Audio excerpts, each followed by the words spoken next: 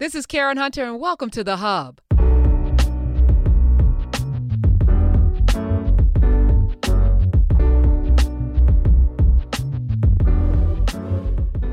I've been spending a good deal of time in this space talking about money and ways in which people could find self-sufficiency and agency without getting to the root cause, which is an impoverished mind.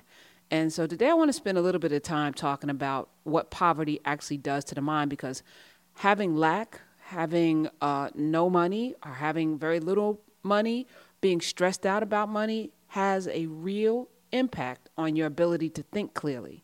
And so today I want to talk about a couple of studies. One was done by behavioral scientist Anuj Shah. He did this at the University of Chicago, and he found that the lack of money makes it hard for people to think.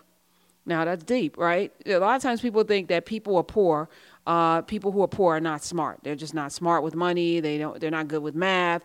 And poverty is a cycle, and it is. But the notion of poverty actually keeps you in a place where you can't think clearly, because your brain is actually working overtime trying to figure out how to get money, how to figure out how to pay your bills. So someone who is impoverished is not that they're not smart, is that he or she lacks the ability or the bandwidth to think beyond their lack.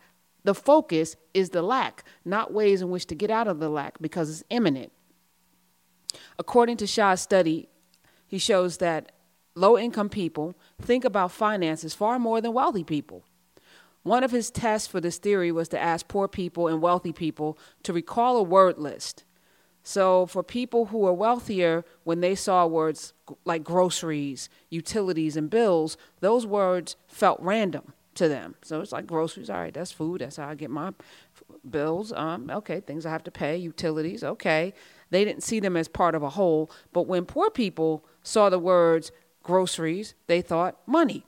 I need money for groceries. When they saw utilities, how late is my bill? I need money for utilities. That reminded them of money. And bills, of course, lack of money. And so they may say, well, I only saw the word money, even though none of these individual items were related for the wealthy people. For the poor people, all of it came back to a lack.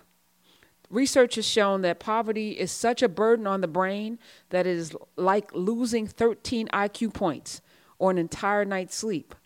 On the flip side, getting rid of debt takes a weight off your mind that clears up cognitive functions. So if you, for example, Robert Smith, cleared the student loan debt of those 400 beautiful men at Morehouse this past in 2019 during the graduation cycle, right? And while people celebrated this, what he has done, not just delivering a windfall for these young men, but also he might have, the reverberative effect of that, we should probably do a couple of podcasts on it. But on the mindset, it probably lessened anxiety, made most of those men come up with better choices, right? Because they no longer have to think about, I got to take this job to pay off these loans, or I'm forced into this particular field because I have to pay back these loans. But now their whole lives open up and they can think more clearly about a host of things. And according to a study at the National University of Singapore Social Service Research Center, they took a look at low-income people who unexpectedly had portions of their long-running mortgage, utility, and municipal debts paid down by charity. And the research from this test, first they tested participants before and they tested them after their windfall on their ability to spot matches and mismatches. So it was given a really simple test. And the recipients were also tested for generalized anxiety disorder and their ability to make more beneficial financial decisions. And the study found that the average error rate, so they took the test before and they took it after. After, the error rates fell to 4%. So of the participants, they only got 4% of the questions wrong after the debt was paid down, compared to 17% error rate beforehand. And the proportion of participants showing generalized anxiety disorders went from 78% beforehand to 53% after their debt was relieved. Numbers of people showing the so-called present bias, which favors instant gratification, right? So they also studied that people who are impoverished tended to go shopping for things they didn't need, tended to, look for the instant gratification because the bandwidth, again, was so limited to think, is this a good decision for me? Is this going to help me get out of my situation? Is this going to put me in a position to win? Nope. They just did what they felt like they wanted to do. It was impulsive. They found that the number of these present biases that favored instant gratification dropped to 33%. From 44%, which showed in the study that their impulse control had improved. The university's leading scientist on this said that her name is Dr. Ong Wang-yang. I know I'm probably saying that wrong. Ong, O-N-G, Kwai-young, I guess that's Kwai-young, said that the findings show that the cost of being poor aren't measured on a balance sheet. Duh. She said, our study shows that because debt impairs psychological functioning and decision-making, it would be extremely challenging for even the motivated and talented to escape poverty. So it's not your fault if you're in a cycle of poverty. It's not your fault because you're not thinking clearly, and it's not your fault that you're not thinking clearly because the brain goes into a kind of protective mode, and all it does is focus on the problem, not on the solution. And it focuses on feeling good, not on how it could, get itself out of the situation. It is a knee-jerk reaction, but we have to be mindful. Poverty causes something called a bandwidth tax, which saps your mental resources, impairs cognitive ability, and causes counterproductive behavior, which actually perpetuates and keeps the poverty going. So I'm going to say this: if you have people in your life who are in a cycle of poverty, or if you're in a cycle of poverty, and you're listening to this podcast, or share it with somebody that you might think needs to hear this, this can be solved. This chain can be broken. And it can be broken by just taking a pause. And I know it sounds simplistic, but taking a moment every day. And there have been several podcasts where I talked about, the process to get to agency, which I think is a really powerful process, a really powerful podcast series. I did a 2-part series on that, on how to have financial freedom. But to even get there, you have to deal with your thinking. And that means you have to be cognizant, conscious that if you are impoverished, if your bills at the end of the month exceed your income, you are not in a mind to get out of this. So you're going to have to take a pause and start to write down every single thing, make your budget, stay within it. If you feel like, oh man, I work hard, I'm going to party, don't do it. You have to be self-motivated and self-disciplined to stop yourself from doing these things, because it is natural. It is natural for you to go and buy things when you don't have it, when you're already poor. It looks crazy from the outside. It looks crazy. But science has proven that your brain is not functioning at its optimum. And so you have to get ahead of yourself. And one way is to consolidate your debt.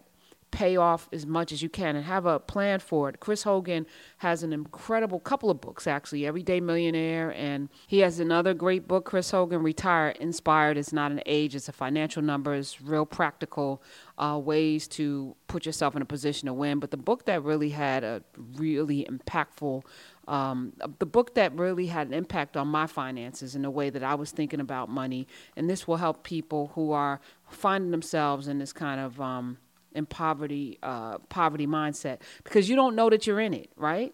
So you got to trick yourself. The book that changed my financial life, one of them, and I went on a journey, which is another thing. Where you put your time and energy is where you're going to find your riches or your frailties, right? So if you spend a lot of time on entertainment, then you're going to be spending a lot of money. If you spend a lot of time reading books or reading financial books, guess what's going to happen? You are what you eat. Okay, so if you're consuming a lot of trash, you're going to have trash out. And if you're consuming a lot of things that are inspiring you and empowering you, and if you're listening to this podcast, I'm assuming you're on that path, and thank you for being here, you're going to find a different result. So the book that really changed my life was The Automatic Millionaire, which was a book by David Bach. And what this did for me, in just really simple terms, was that it taught me to put things on automatic. So, for example, I was at Bank of America at the time, and they had automatic bill pay, which, some of you pay your bills by check. Some of you have your money snatched out from your account, from your different bills that, whether it's your insurance or what have you. But to set it up for yourself, first of all, gives you a really mindful control over your money, but also you get to look at it every single day. So I was every single day in my bank account And I was never surprised because this forced me every day to look at what was coming out. I knew that I had to budget because I had set up automatically for everything to come out automatically. And first of all, I didn't think about it. I would pay myself and not think about it, because that's the other thing. You got to have your emergency fund, but it's not going to happen if you are reliant on yourself to do it, because if you are impoverished, if you are spending more money than you're making, if your bills exceed your income, you're not going to be of the mindset, just physiologically, to put money aside. So I set up a $50 bond account with Treasury Direct, and it was really hard for me to reverse it when I needed the money. And that was the other thing. So I made it hard for me to break some of the money. I set up CDs. There's a penalty for breaking those. So there would be a pain point for me breaking them. But I would put it at an amount that I knew that while I didn't want to put that money aside, I had to, right, for my own financial freedom. And over time, as I started making more money, things got better. But to stop being in a place of lack, you have to take stock of where you are and actively do something different. So my recommendation for the week is to get The Automatic Millionaire, which is the book by David Bach. Put yourself on automatic so you're not thinking. And guess what will happen? Some changes will happen. But let me know. Check me out on Twitter at Karen Hunter. Hashtag podcast if you have any questions, because I'm answering questions on Sunday, and a lot of you seem to have a lot of them. So I'm looking forward to all my Sunday podcasts because I'm stockpiling them now. But if you know someone who is struggling with poverty and it's a cycle, get them this book as a gift. But, share this podcast because it's free. All right. Till next time.